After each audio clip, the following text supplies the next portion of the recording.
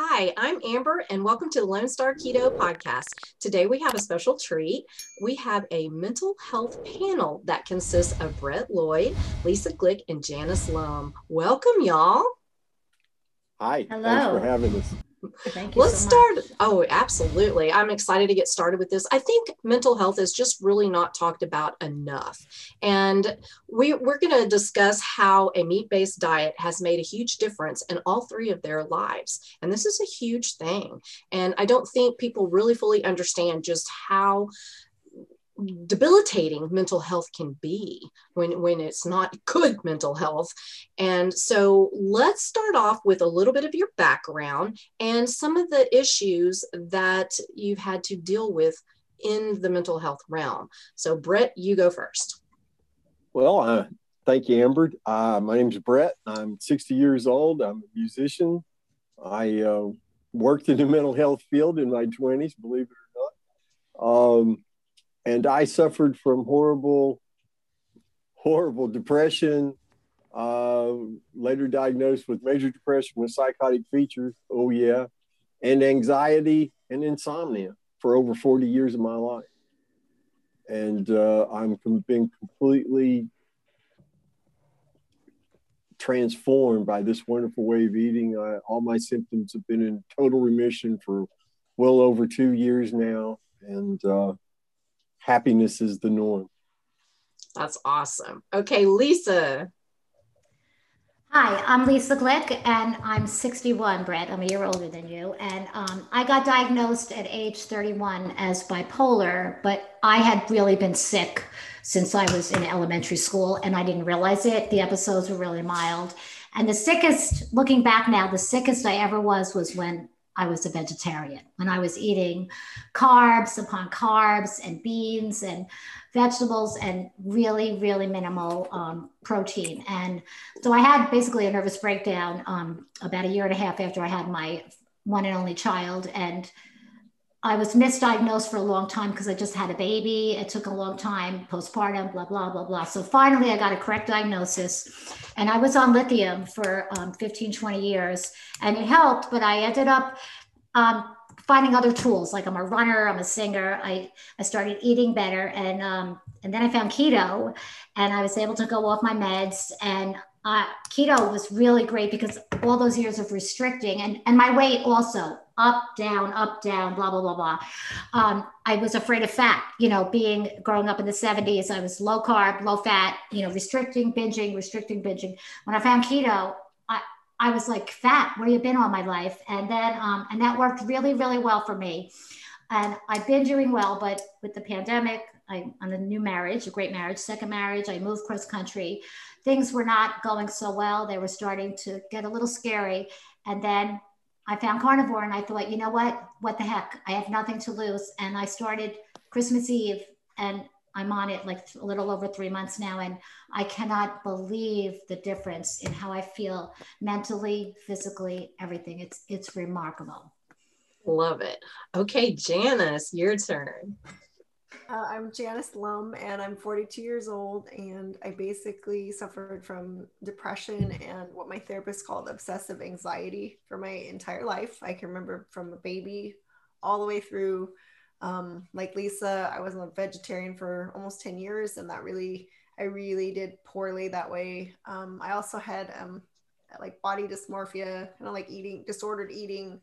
And just to tell you, my immediate family has paranoid schizophrenia, bipolar, and depression and anxiety. So it wasn't unlikely that I would get depression and obsessive anxiety. I was very perfectionistic, very self-loathing, super, bipolar tendencies. I was never diagnosed with bipolar, but I definitely had very unstable, turbulent moods. I've now been carnivore for 21 months and most recently I've been high fat and I'm on day 85 of eating fatty ribeye. And kind of like Lisa, it just like, for me, carnivore brought it to a really great level where I was able to get rid of my depression. But when I went to high fat and fatty ribeye, I've actually gotten rid of my anxiety, which that was really unexpected. So very similar to you three. So That's awesome. Okay, so let's get a little serious just for a minute, and then we'll get to the good stuff and have fun. But I think people really need to understand how mental health can affect your life and your family's life. So Brett, we'll start with you. Tell us a little bit about how it affected you in everyday life. How did you feel debilitated? And how did your family react to that? What did they have to deal with? Well, I was an angry, depressed person. I started experiencing symptoms now. I know this now. I was oblivious to it at the time, but as far back as when I was 15 years old, started having sleep disruptions. I was very, very angry all the time. And I was voted class grouch. I couldn't imagine why. And I had, as I aged, got older, my dissatisfaction with my quality of life just escalated. I wasn't good enough. Nothing was ever good enough. Even though I was working in the mental health field in my 20s, I was oblivious to what was really going on with me. I had a history of sabotaging things that were good for me. I sabotaged that promising mental health career quite profoundly. And I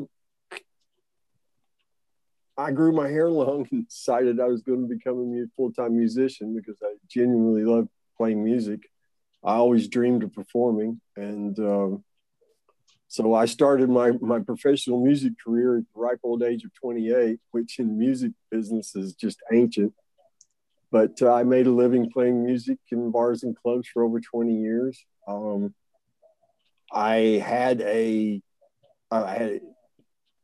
Let me back up. My life became unmanageable due to depression in 1990. I checked myself into River Park Hospital. That's where I was first formally diagnosed with major depression. And they put me on Prozac for a time, but back then it was real expensive and my insurance wouldn't cover much of it. And so I only took it for a few weeks, but I made some changes in my environment and my behavior improved a little bit. It was more manageable. But then over time, my anxiety attacks got worse and my mood started cratering again. And I just had a physician tell me, listen, if you don't start taking meds, your life's going to get really uncomfortable. So he put me on Prozac, which I took as prescribed for over 23 years. And for a period of time, I did get a little bit better, but then my mood would start cratering. I started having what I call the illness wellness cycle, where when I first started Prozac, there was a lot of wellness time and very little sick time. But over a period of years, that periods of wellness shrank and the periods of illness got longer and longer and more intense and darker and darker. Had a nervous breakdown in 2006, 2007-ish. 2007-ish, more likely, and didn't sleep for more than an hour or two a night for 6 weeks. And when that happens, bad things start to occur. That's when my diagnosis got bumped up to major depression with psychotic features, because when you hear kids playing in the yard and you're the only one home, that's not good. Got started the medicine merry-go-round. They put me on a medicine called Remeron. I gained literally 20 pounds over a 2-week period of time because of that med, just to go to sleep. And then after 2 weeks, it quit working. And I went on another 6-week tear of not sleeping. And the crazy just got worse and worse. Finally, that's when the medicine merry-go-round really got into full swing. I'd be on 3 or 4 different psych meds at once. And then it got into where I was on 5 or 6 psych meds at once. They put me on Ativan for the anxiety attacks. And then they finally hit on another antidepressant, but they used it off label for sleep called Trazodone. And I took it and Ativan for 8.5 years and woke up with a lovely drug hangover every morning. But I got to sleep somewhat. I had a period where I'm telling myself I can't live like this anymore. I got to get better. And for a time I did, but I also had gained so much weight. I was complaining to my wife. She said, well, there's this Atkins diet. Why don't you try it?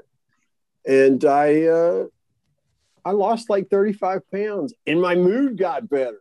But at no time did we or my doctor or anybody else make the connection that it was diet related. I thought it was just because I was at peace with things, and that was why I was feeling better. Then after a year and a half, I got to go to my 30-year class reunion, and life was great. And I want to have ice cream again. And I'd like to have some coconut cake, Amber, and everybody. And if I get heavy again, well, I can just go back on Atkins. That didn't work out so good. The crazy came back as full force, worse than ever. And long story short, January of 2015, I'm on 7 different psych meds. I weigh 289 pounds. My psychiatrist is telling me I should seriously consider a long-term hospitalization and or electroshock therapy. And life was looking pretty grim and like it might not last much longer. And a dear friend of mine who sings on a music project that I have just up and recommended one day, or she's watching me deteriorate right in front of me. She says, well, have you ever considered medical marijuana before? And as a musician, it was always around, but I had a bad experience with it when I was young, and it just wasn't my thing. And so I'm like, man, I'm aware of it. I did some research and saw there was anecdotal evidence, and I found out medical marijuana treated my symptoms better than those meds ever did. And I sort of came to my senses enough to recognize my poor physical state.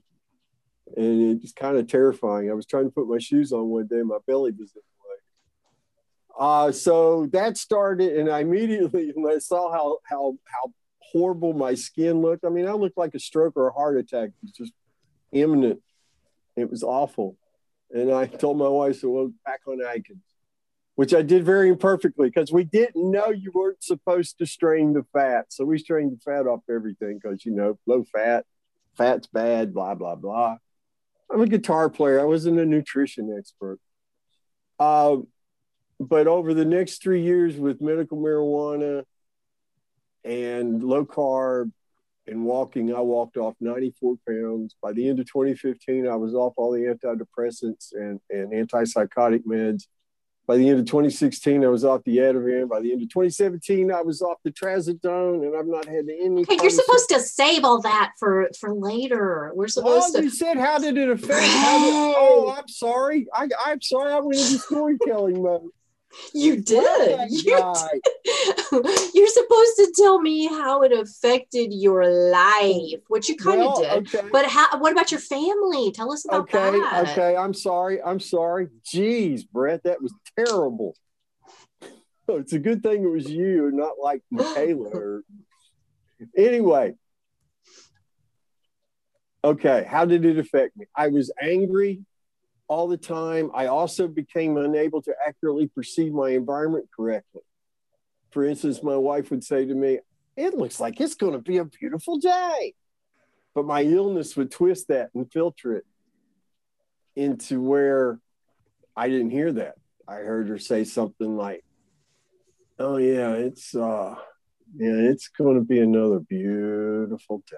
Sure. And I love my wife. Honey, what's wrong? And she looked at me like, understandably, like a crazy person. I just told you it's going to be a beautiful day. But again, that's not what I would hear. And so it became harder and harder to communicate. And it was a grind. I used to describe being depressed as, imagine if you had a 50-pound anvil on you. It's there in the morning when you wake up, and it wears on you all day long. It makes everything you do, think, or say so much harder than it would be otherwise. And you go to bed knowing you get to do it all over again the next day. My family, my wife, she deserves a place in heaven for sticking with me because I put her through hell on earth. I was so unpredictable. I was so difficult to get along with. And she just had a real hard time enduring me.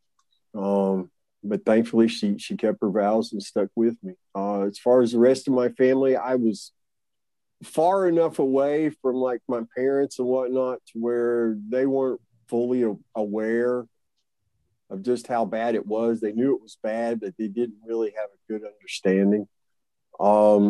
And friends, I burned bridges faster than you could ever imagine. I didn't have hardly any friends at all. I had one buddy from high school that I could count on, that I hadn't sabotaged out of existence. But that's kind of, now I've answered your question, not gone off onto crazy talk. I'm sorry. No, that was great.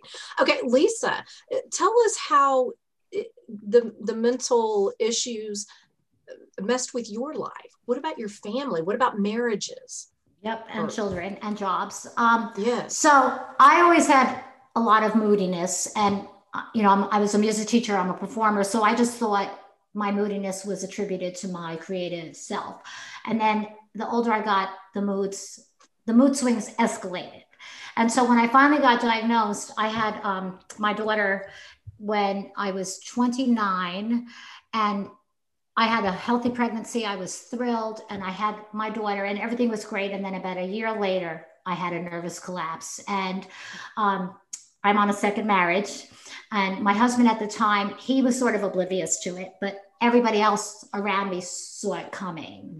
And I was on maternity leave. I was a teacher from my job, and I had a nervous collapse, and I was hospitalized in a psychiatric hospital, and I wasn't allowed to go back to work until I passed a test.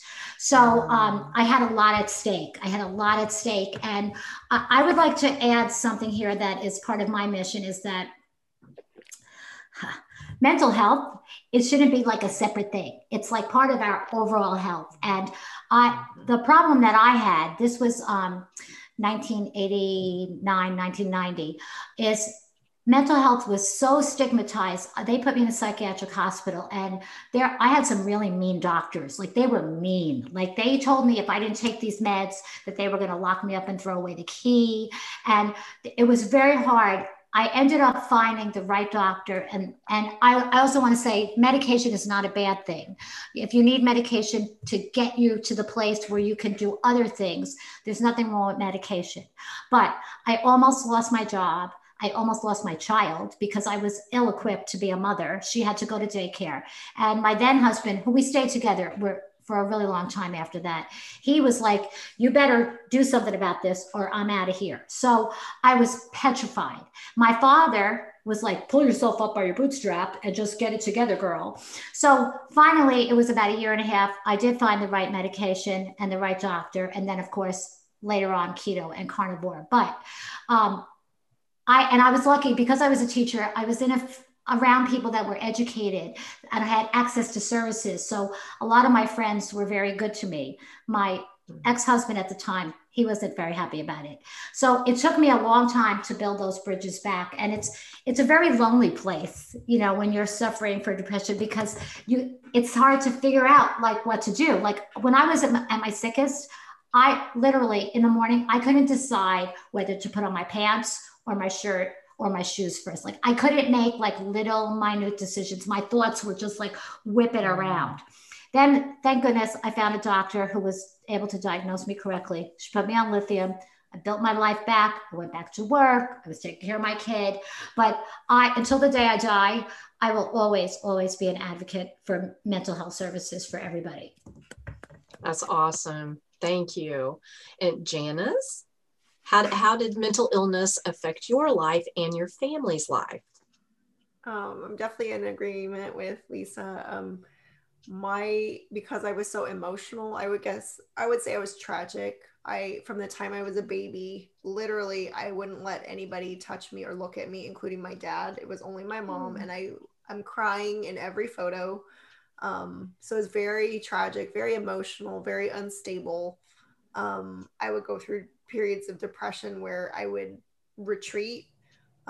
I wouldn't want to be, around friends and it would come on suddenly. So I would have to kind of like escape, and then I would hide out. I would always try to hide if I was depressed. I didn't want people to know. And that just made me very untrustworthy to myself and to others. And so I, destroyed a lot of friendships. I was very paranoid and obsessive, and I felt so much self-doubt and kind of what Lisa was saying, like I couldn't make any decisions. I had no real good sense of identity. Like I just felt lost all the time. And then people would, they would think, because I was outwardly performing, they would think like, what's wrong with you? Why are you so upset and emotional and shutting down all the time? And so I ruined a lot of friendships and relationships that way. I did get really depressed around age 29. I had moved to Santa Cruz and I was in a really bad relationship. And he was like, there's something wrong with you. Like I was just so emotional. And so I ended up going on Prozac, and I had therapists. And like I said, they had said I had obsessive anxiety. And so it was just really challenging because my family also has, like my immediate family has mental health issues. And so we were always bouncing off each other. There was no trust there. And I just couldn't trust myself really, because especially in relationships, I like that you called that out, because I could perform. I had to perform at school and work, but my relationships were really messed up. And it's been hard now that I've been carnivore, and now I can see clearly and I can think clearly. And I've had to look back and go, I was really at the source of all of those damaged relationships by being paranoid and then feeling like I needed to cut this person out of my life. In high school, my friends, they had turned against me because they saw that I was doing well in school and I'd gotten into college and I had a boyfriend, but I was always off in a corner crying, and they're just like, what's wrong with you? Because my insides didn't really match my outsides as far as how I seemed to be doing. And so there was just a lot of hiding out, very unstable. And then I think I, had bipolar tendencies where sometimes I would feel like I was on top of the world. But more often I was depressed and self-loathing. And so that doesn't create friendships or relationships when you can't trust yourself and you don't think you can trust other people. And I think it was weird because I assigned a lot of blame to myself in the sense that I was very self-critical and I hated myself. And I thought people would not like me for all the reasons that I could see that I didn't think I was good. I thought I was inferior and defective. But then that played out because then I projected that onto them, that this is going to play out this way, that they're going to see how messed up I am and they're going to like diss me or give up on me. And so that's what I would kind of create, I would isolate, and then they'd be like, what happened to you? And then I would feel attacked by them saying like, what's wrong with you? But it's a reasonable thing to ask when someone just like drops off because they're depressed, so it was very damaging. And in fact, I didn't get married and I didn't have kids because I didn't think because I couldn't, really sustain any relationships. So there was no confidence in my ability to have like a normal life, So, I mean, I told myself, don't have kids, don't get married. You can't do it. Like, you're not designed for that. Like, you're messed up. You have all these horrible mental illnesses in your family. Your therapist has told you that you're like messed up. So, it wasn't good. That's heartbreaking. Ugh. Okay. So, Brett, can you think of a moment that was so dark that really hit home for you, where you hit rock bottom and you were like, oh, wow, I have got to do something? Is there any particular moment that just really sticks out from your life? Well, there towards the end, right before my friend mentioned to me, hey, have you ever heard of medical marijuana? The doctor, the one who wanted me to seriously consider electroshock therapy or a long-term hospitalization,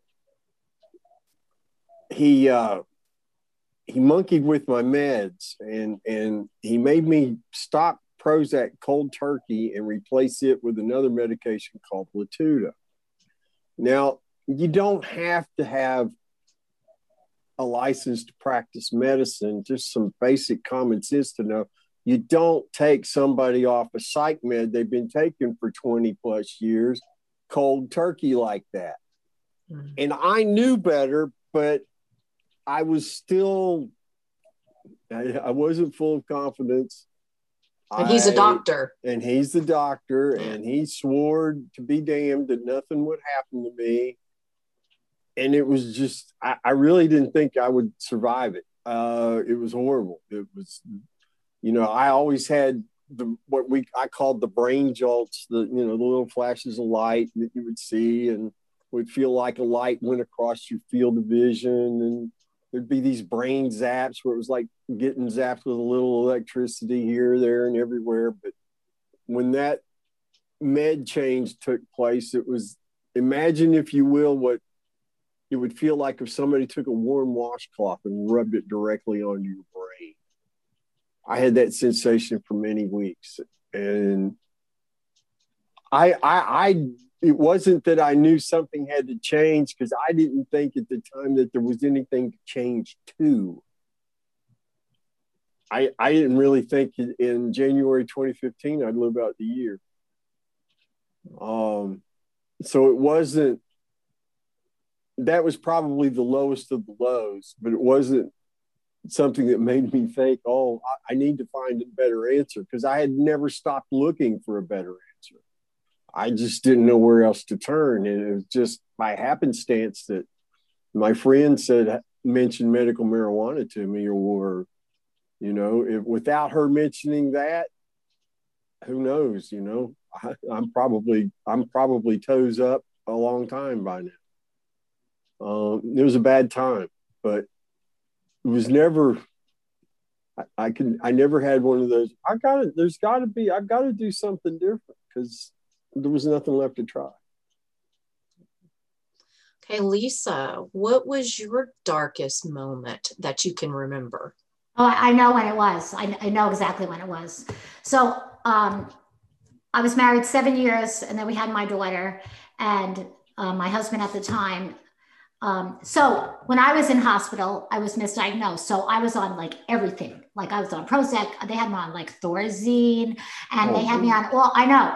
And what happened was every time they gave me something, it made me worse. The Prozac made me feel like I was going to start like climbing the ceiling, you know, and later when I got properly diagnosed, the woman who diagnosed me, a woman, psychiatrist, said the way I reacted to Prozac should have been an indication to them that I was bipolar. But in any case, so I was in the hospital, and they were giving me all these horrible medications, and each one made me feel worse and worse and worse. They gave me one that made me feel like catatonic. Like I remember, like I couldn't move. So my husband at the time said, look, I feel like you're being non-compliant. And I had used up my insurance time in the hospital. I had to come home, and I came home, and he said, you need to figure this out, or I'm taking the child. I'm not going to say her name, and I'm leaving you. And at this point, I was out of work and I didn't want to lose my child. So I said, I got to find something. And I have to say, I had a little angel. In my insurance, this is an amazing thing. My insurance company had a social worker that was assigned to my case, and I was home, and I had to find someone to help me, to correctly diagnose me. And I said to her, I'm home. My husband's going to leave me. I have a lot of anxiety. I have trouble driving. So I need somebody like close by my house that I can go to, because I can't drive far. I can drive like 10 miles, but I can't drive far. Well, this social worker, she saved my life. She found a local psychopharmacologist that lived in my area, and the psychopharmacologist interviewed me and my family. And after three visits, and this is after I had been hospitalized for 4 months, she said, you're bipolar. I don't understand why people haven't figured this out. She said, Lisa, you have to trust me. I'm going to put you on lithium, and you're going to call me every night and tell me what you're taking. And she was managing my meds, and she saved my life. But the darkest moment was when my then husband said, if you don't do something, I'm taking the baby and I'm leaving. And I was petrified. So I was very fortunate that I have a strong will. I had good health insurance. I had people around me, and I was able to come through the tunnel. But looking back, no one ever mentioned nutrition, ever. So we'll talk about that later, but I just want to put that in there. Yeah. Okay, Janice, what was your dark moment? Well, there were many, but I think just in reflecting on it, the darkest moment was, so my current partner, we've been together for a long time. And I remember there was a big thing about marriage, right? That I knew it wasn't really available to me because I knew I didn't have the capacity to do it. But I still wanted somebody to want to marry me because I felt like that would mean that I wasn't crazy and that I was worthy of somebody wanting to marry me. And so I remember there was his brother who he got married. He's only a couple years younger than him. So he ended up getting married pretty late. I think he was probably like in his late 40s, almost 50.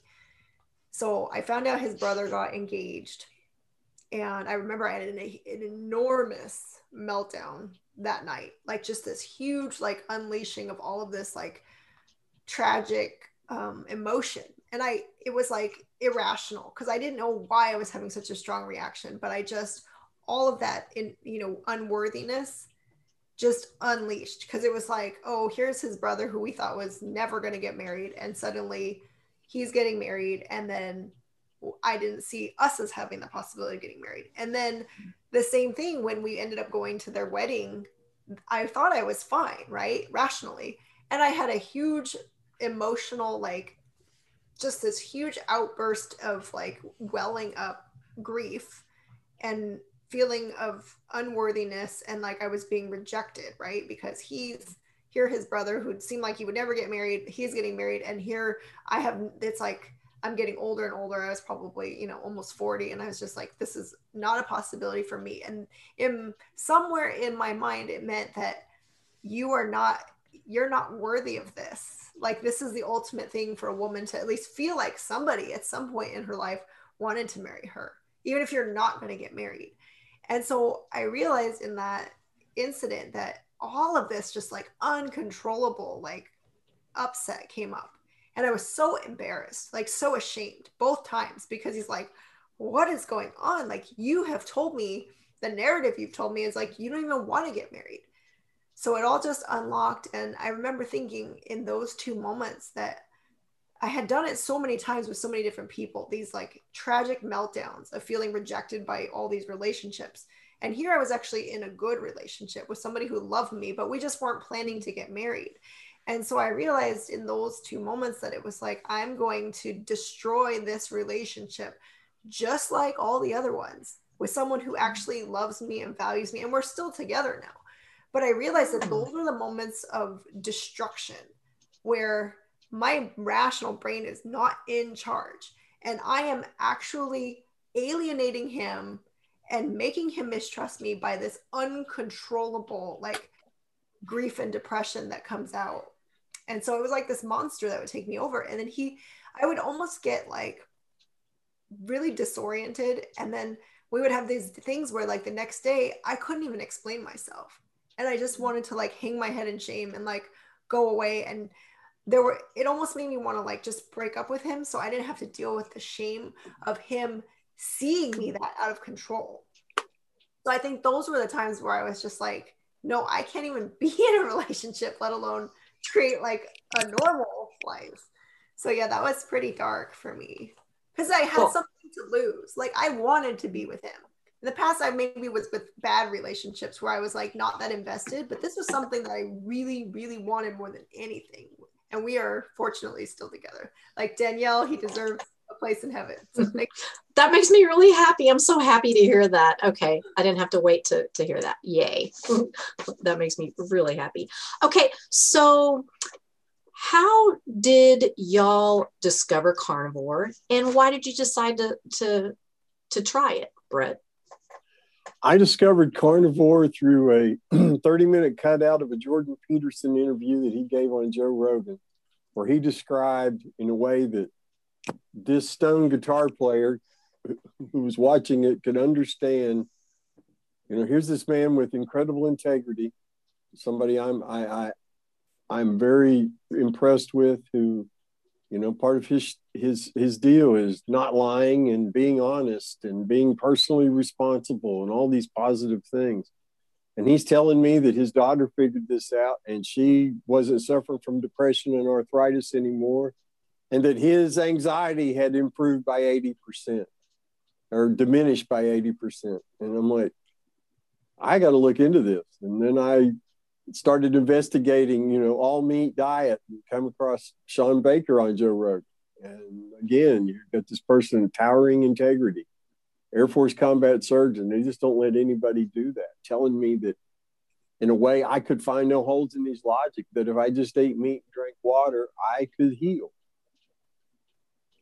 I didn't know I didn't know it was even possible. Nobody had ever talked to me about that. And then I heard a talk by Amber O'Hearn, how she explained in a way that I could understand that we literally as a species came down out of the trees by eating meat. And we grew these large brains in our skeletal structure by just eating meat. And I looked at my wife and said, I got to try this. And so,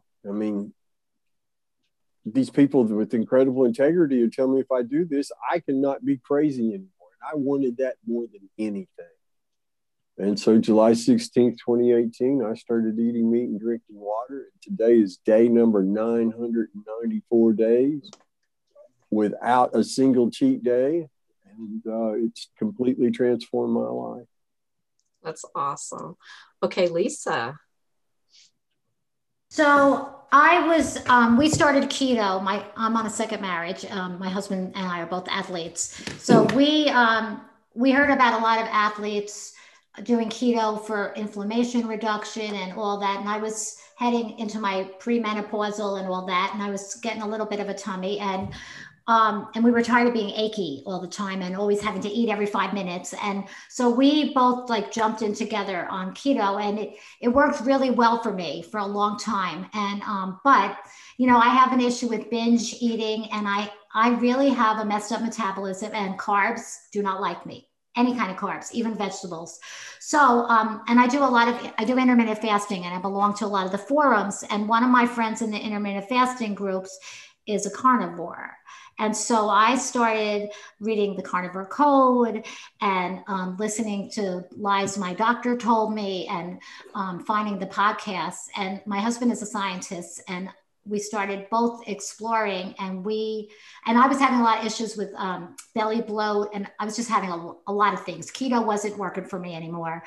And so my husband's like, let's just do it. And we just decided to do it together. And I do have to say, it's really, really helpful to have your partner doing it with you. So we both intermittent fast.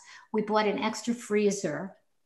We live in Arizona. We have a barbecue. And Amber, I don't have to tell you about meat. We get our meat from a locally sourced farm. It's grass fed. We're supporting a local business. And I said, I'll give it a month.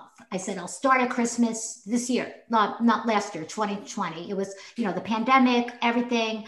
So I'm like, I'll just give up vegetables for a month, and then I'll see. And after day 2, I'm like, well, I don't even need vegetables. And I felt a shift very quickly in my anxiety. And I've been doing really well for the last 25, 30 years.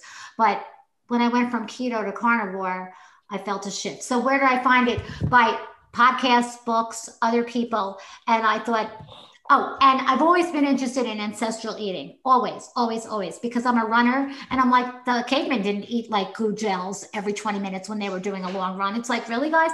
So we had been already running 2-3 hours fasted with no food. So now, this is the next level. So, so podcasts are really, really helpful. They help people find out about carnivore. They're really helpful. Awesome. I love it. Okay, Janice. I like Brett. I actually read 12 Rules for Life, Jordan Peterson's book.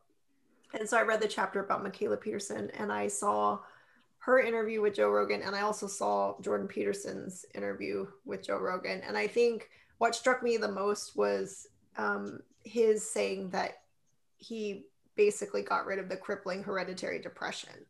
I also identified with her story because I had all kinds of other health issues. I felt very arthritic, and I was, only in my 30s. And so yeah, it was that. And then once you start looking, right, then I bought Dr. Baker's book, and I found Steak and Butter Gal, and, I watched some of the MeatRx videos and that kind of thing. But really it was that first thing of thinking like, Brett, I thought, oh my gosh, like Jordan Peterson is like the most intelligent man. And just seeing him, like, he looked so good. He had dropped weight and he was so sharp. You could see his mental clarity. And for him to just say that he just didn't have depression anymore, and his wife, Tammy, as well. So to me, it was like, I'm going to try it. I had already tried everything. So I didn't have a strong hesitation about it. I told my partner, and he's like, I don't like vegetables. Let's do it. And we were going on vacation, and we decided when we came back, we were going to start that weekend, and we did. And we've been ever since. So that's awesome. I love it. Okay, so we heard a little bit about the mental health aspect, but after you started carnivore, let's talk about all the good things that happen, and talk about the mental health aspect, but also the other things that improved in your life. Brett, you go first. Well, let's see. The non-scale victories, I'll start with those. So my eyesight got better. I actually used to have to wear glasses to drive a car, but I had to get a new driver's license. I was maybe a year and a couple of months, or just shy of, I was a little shy of 2 years. It wasn't quite a year. I can't remember exactly. It was several months. It was after I went to my 40-year high school reunion. It was after that. So it was over a year. I had no clue. I took my glasses with me. I told the lady, I've got my glasses here. I'm ready to read the line. She said, no, you need to read it without your glasses first. And I could read the stinking line. And they took the requirement off my driver's license. So there's the one that still shocks me the most, because I expected it the least. But I had horrible eczema. My elbows and ankles and heels were just horrible, dry, nasty messes with eczema. That all cleared up. I used to suffer from hemorrhoids. They're gone. Yay! I had horrible flaky scalp. That's gone. And then on the morning of August 9th, I'm walking, taking my morning walk, and it's like a switch flipped in me, and all the depression just vanished, went away. And it was replaced by this joyful waterfall of happiness that's not left me since. The anxiety took about 5 months to go into remission. That took a little longer. And the insomnia took about 10 months to be completely resolved. It improved my ability to communicate drastically. And my wife was a month behind me in carnivore. What it's done for our marriage is just beyond words. The way it improved our ability to communicate, becoming hormonally balanced, and your libido starts working like it's supposed to. That was pretty insane. There's probably more. I didn't write down a list. I don't have a list memorized. Every day of my life is better than the day before from eating this way. I mean, the worst day I've ever had as a carnivore is trillions of times better than my best day as a depressed person. That is one of my most favorite things that you say. I love that right there. Okay, so Lisa, talk about some of your improvements, and go ahead and tell us the moment that you actually felt the mental illness kind of fading away. I want to hear that. Brett kind of talked about that a little bit, but did you have a specific moment? And tell us all that you saw that was improved. Sure. So I've had a gazillion improvements, and keto helped a lot, but the inflammation is like my knees. I'm a long distance runner. I ran 38 miles for my birthday. I ran 61 kilometers, and I was fine. I'm fine. I swam. So the inflammation is gone. My energy is so much. It's not that I have more energy, because I'm a pretty hyper person, but my energy is constructive. Like I can focus, okay, because I'm bipolar. So I do get a little like this sometimes, or I get a little like this. The bipolar is not completely gone, but I can manage it, okay? So I can use that energy constructively. The anxiety. Okay, so I started like Christmas Eve or Christmas Day. We just said no more vegetables, and within 2 days, I swear, I just felt like I think I said to you, Amber, or somebody else, I almost felt like I took a Valium. Like the anxiety just went like this, and so that's when I said, like, I am never going back. Like, why? Why would I? So, you know, I'm postmenopausal. I'm very slender. I'm very fit, but I still have this little like tummy thing going on. Drives me nuts. That is diminishing. I'm getting, my body composition is becoming more defined. I had a little spot on my chin that I was going to the dermatologist for. It was precancerous. It's gone. Like I don't even know where it was. Like I can't find it. I had a frozen shoulder last March when I turned 60, which is very common in women of my age because I'm very active. I had pain, like I couldn't sleep in the night, and it's got like the shoulder's a little better. Like I was going for PT, I was going to the chiropractor, blah, blah, blah, blah. And then I started carnivore December 25th. And I just noticed about 2 weeks ago, my shoulder, it's like, I can like do everything I need to do with it. And then I think this is really important to talk about the hormonal implications. So I'm a postmenopausal woman. I was taking topical estrogen for vaginal dryness. I'm going to say it.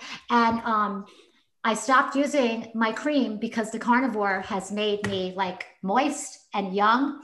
And I need to tell you, my husband, whoa, baby, he is like a teenager. And so he's on carnivore as well. And this is a second marriage and we're kind of newlyweds, but I think eating meat really helps your hormones adjust because that's how we're made to eat. So I could go on and on. I have so many things. My hair was like really short and now it's like growing like it grew when I was like a kid. I had a little spot on my forehead where I was having female pattern baldness, and my hair, it's all back. It's all back.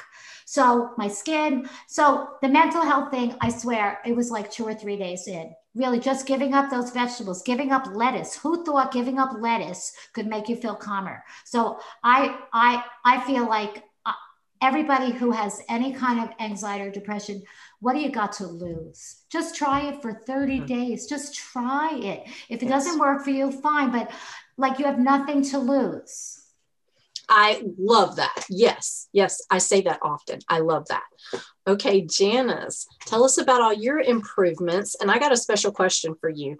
And also talk about if there was ever a specific moment that you remember where you're like, wow, as far as the mental illness goes. And I want to know, are you considering marriage now?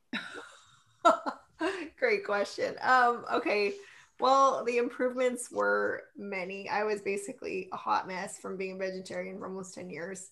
So I had, you know, dandruff, super dry, brittle hair, nails, every imaginable fungus over my whole body.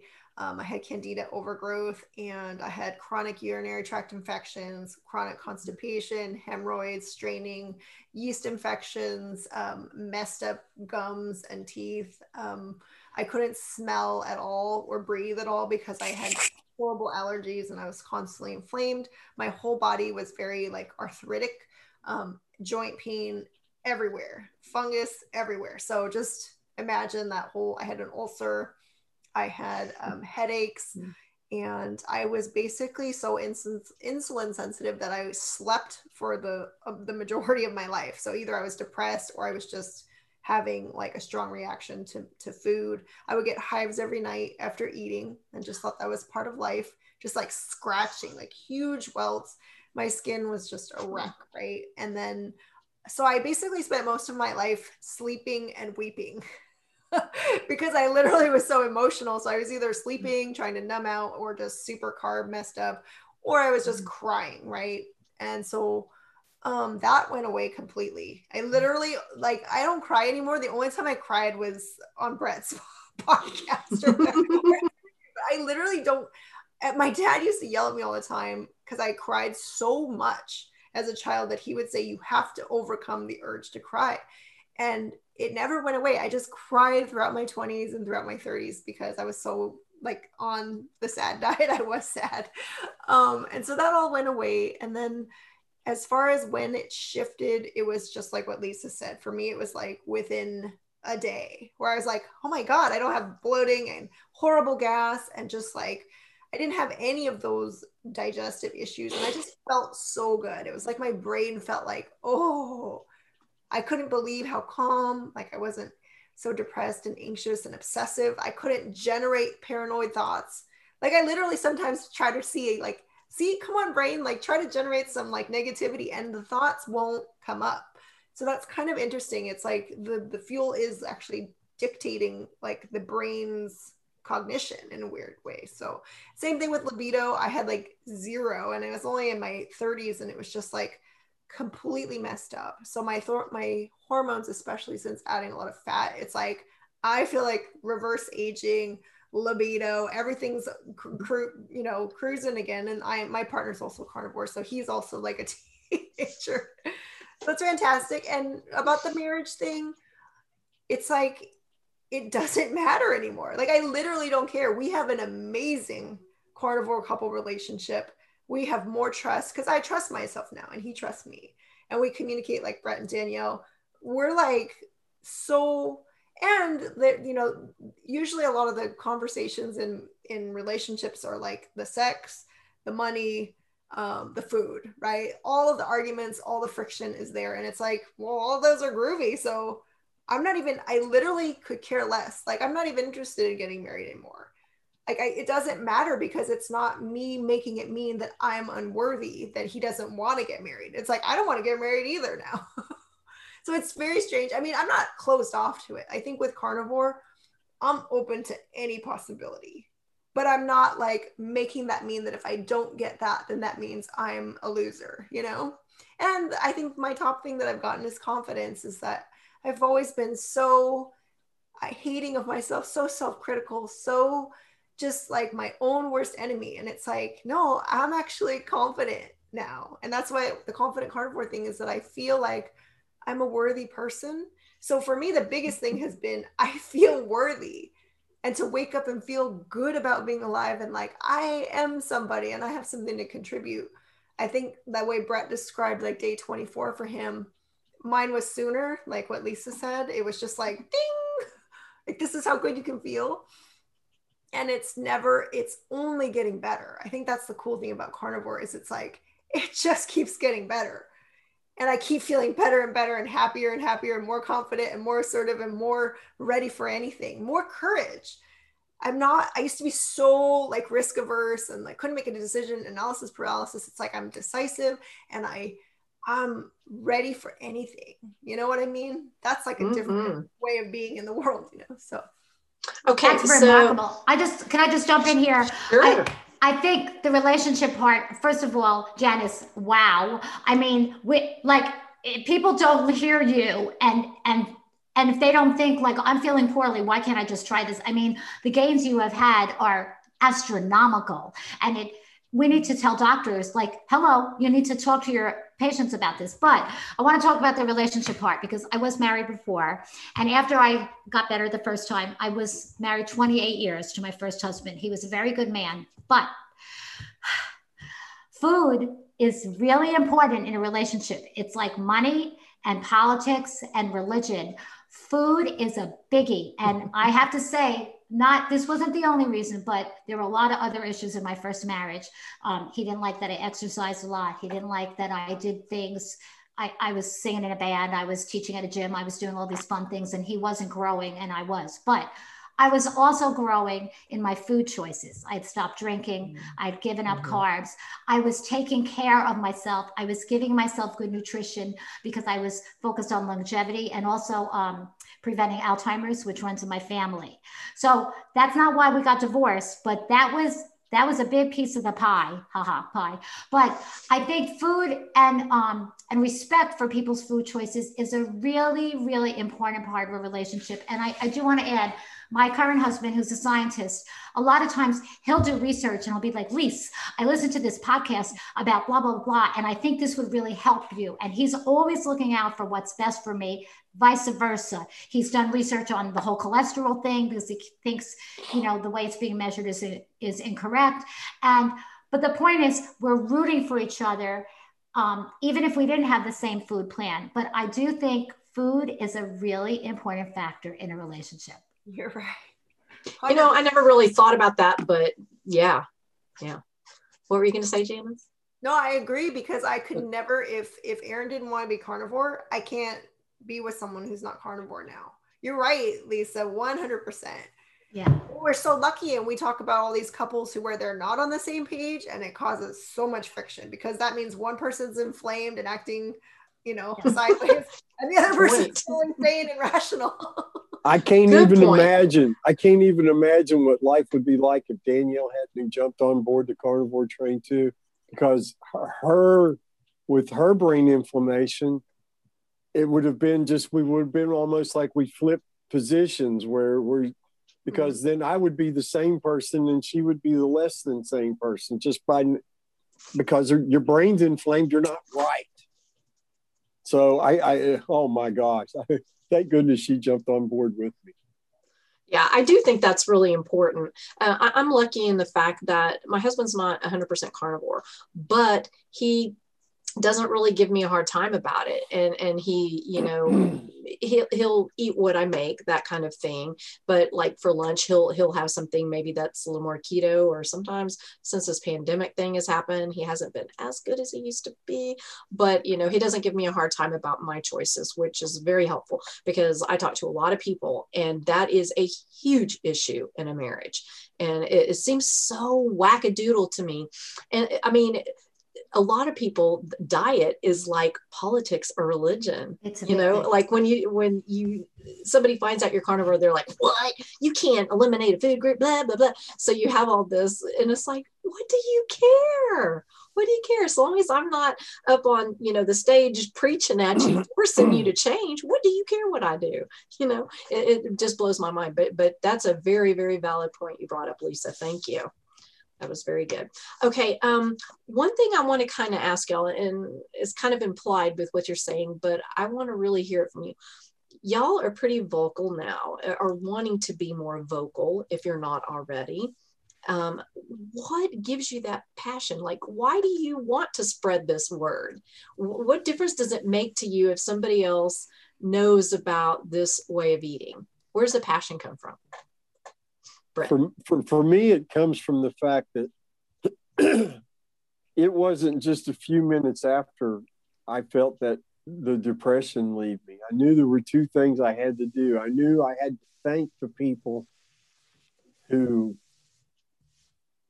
led me to this way of eating, and that I would have to share my experience, because I knew from my own work in the mental health field, depression's rampant, and it's even more rampant now due to food than anything else. It always was, in my opinion, about food. And people need to know they're not broken. They're not a genetic error. Mom and dad didn't have a mistake. We were all taught to eat things that we should never have put into our mouths under the false pretense that it's healthy. And I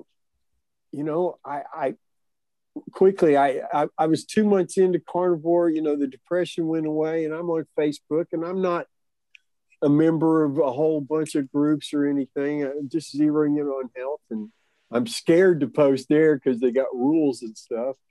And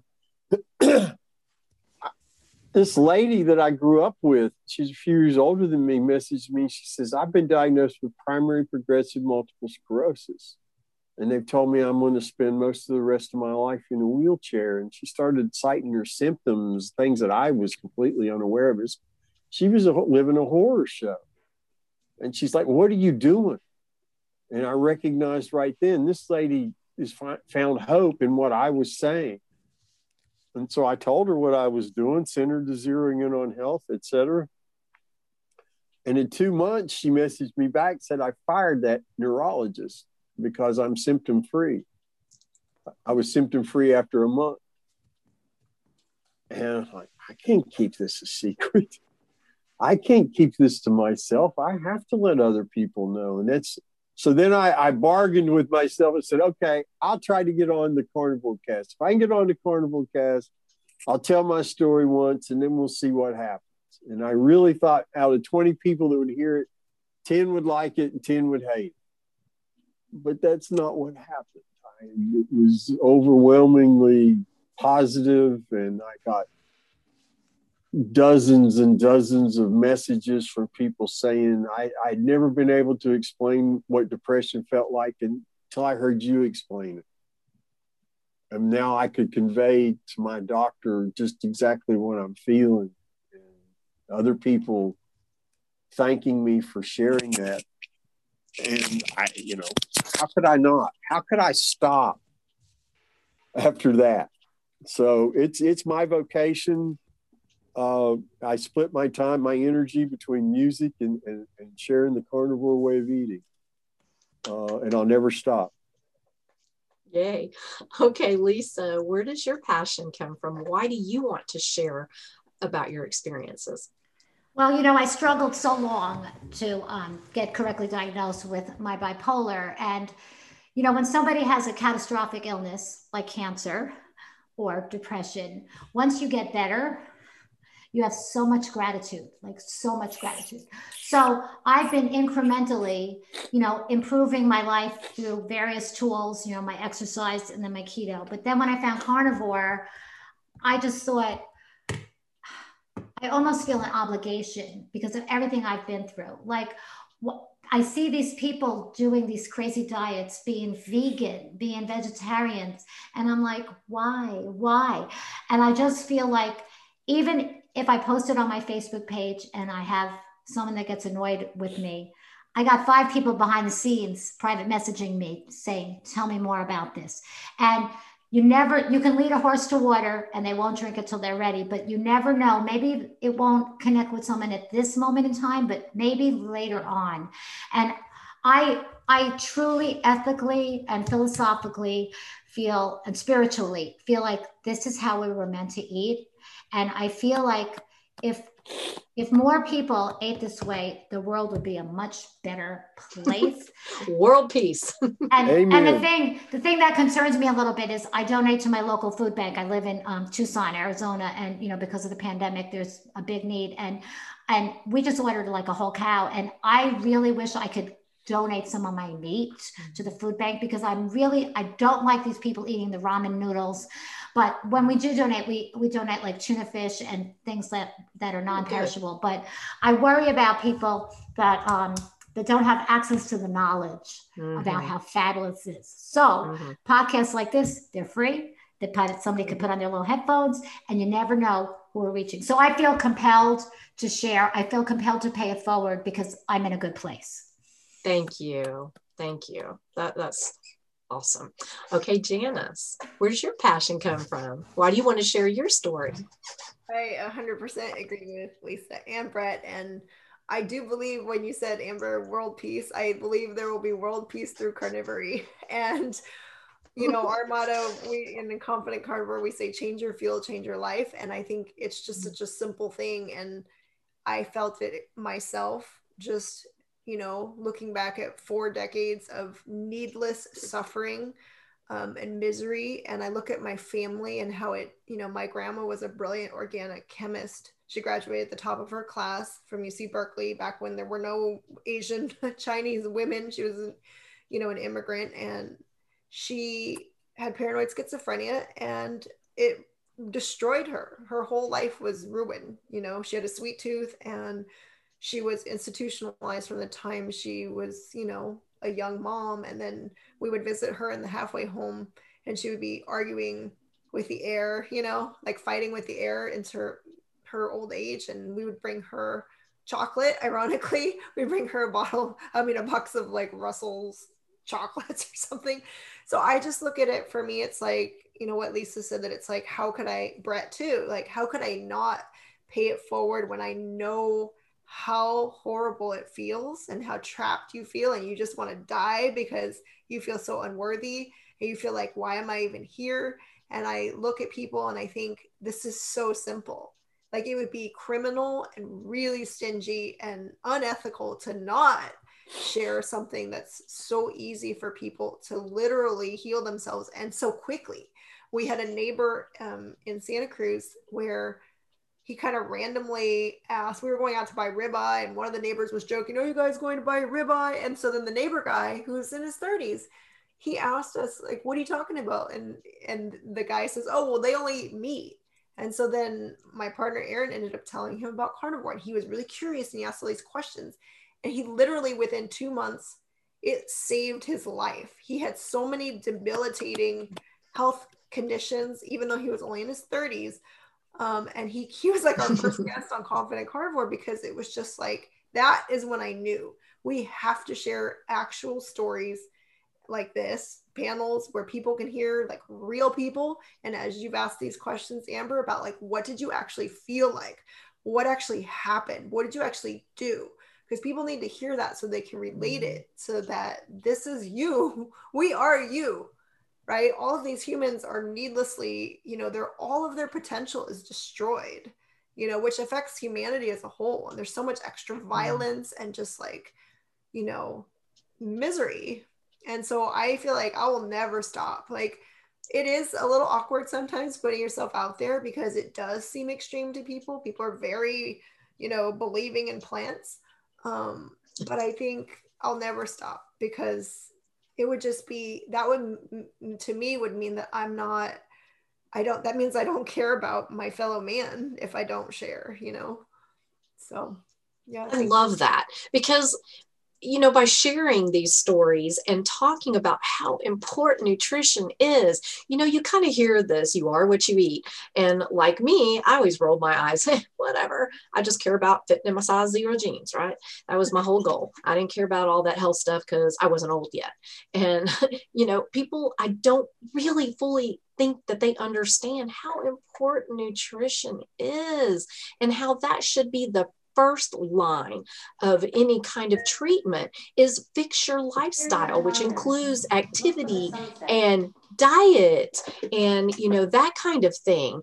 And, okay, so for the last question, I want y'all to give everybody your best bit of advice for somebody who may be having issues with their mental health, or even other symptoms that are going on, autoimmune issues, whatever. What would be your best advice when somebody wants to change, they want to heal? What would you tell them? Because we all know it's all ingrained in our heads. You must have your carbs. That should be your base of the pyramid, etc. What would you tell those people, Brett? I would tell them that I know from personal firsthand experience that this way of eating heals the body. It lowers your brain inflammation to the point that your body can function as it was always supposed to function. And I would use my experience in a one-to-one, but in just sharing from here, what you've been doing hasn't worked. Taking the meds hasn't fixed anything. It might have made you a little better and a little more socially acceptable, but in the end, what's truly better about your quality of life? You're dependent upon a medication just to sort of kind of get through the day, and you're not optimal. You're not the person that you were always supposed to be. And I'm almost there. I'm still healing. But I'm a whole lot more like the man I always wanted to be than I've ever been before in my life. And it's not hard. It doesn't take a lot of measuring. You don't have to spend a lot of time fiddle farting around with details and all these little things that can make anxiety just stay around your life. Just eat meat and drink water like it's your job, and trust your body. Trust the process. We were designed to absorb 98 to 99% of all the meat we eat in our small intestine. And I'm living proof after 994 days. It won't just heal you. It will vastly, vastly transform you into a much better human being. Love it. Awesome. Okay, Lisa.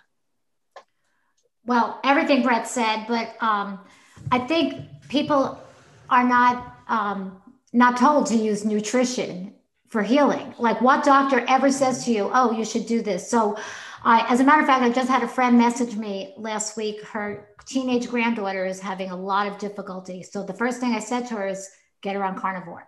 So my advice is, like Brett said, you don't have to overthink it. And we just realized that we haven't been to the supermarket since we bought our cow. We don't need to. So you just eat meat, you drink water, and if you don't see a difference soon, then I would be surprised. It's worth a try. And also, be open to trying it. Don't be like, oh no, that can't do it. You have to be like, if you already feel so poorly, you can't feel any worse. So at least please try it. Janice. I agree wholeheartedly. And I would just say, by the time people are looking for something, it's like, what have you got to lose? And people are so opposed. They're like, what? You don't eat fruit and vegetables? And it's like, okay, so if you think it's going to give you a heart attack or high cholesterol, well, try it for 2 weeks and then you can always go back. But like Lisa said, like Brett said, 2 weeks to 30 days, you're going to notice when it's like I always think of it as like a car where, you've been like putting rocks in the gas tank or something, right? It's like the car hasn't been running right. And then you take those rocks out of the gas and all of a sudden the car is working. And so I think, to me, it's like, it's so natural, like just eating meat and drinking water, your body's going to take to it. Like Brett said, like you're designed to eat that way. So you will know. So rather than letting your mind stop you from just trying it, just freaking try it. And if you end up after 30 days and you want to eat vegetables and you want to eat grains again, then you always can. Like, don't overthink it. Just like Lisa said, it's like, don't let your dogma or your conditioning or your, everything you've been fed your whole life about plants, fiber, don't let that stop you from just trying it. Absolutely. Don't take yourself so seriously that you think that like the whole earth is going to shatter because you aren't eating vegetables for a few days, Isn't that the truth? Think outside the box. Yeah, and I just want to add one quick thing. A lot of people think like, oh, this is just a small fraction of the population and it's so weird, people that are carnivore. But once you get into the communities, you'll realize, my husband says it's almost like a parallel universe. It's like, yeah, there's tons of us. It's not a small bunch of crazy people. It's a lot of people having huge success with their lives. And it's growing exponentially because it's improving our lives. That's right. And the word is getting out and more people are trying it and they're experiencing it. And like all of y'all have said, if you've tried everything, why not give this a try? I mean, you have nothing to lose. So if that's anything that you get from this, that. And while y'all are here, hey, would you subscribe to my channel? And I'm going to have information below for all of these awesome people. So you can go follow them too. Listen to the podcast that they're on. They are truly amazing people. So be sure to follow them. And thank y'all so much for joining the panel. It's been very informative and very inspiring. And I appreciate y'all coming on. Thanks so much, Amber, for having me. You bet. Thanks for doing this. It's a really important conversation. Thank you so much. Absolutely. Bye, y'all. Bye.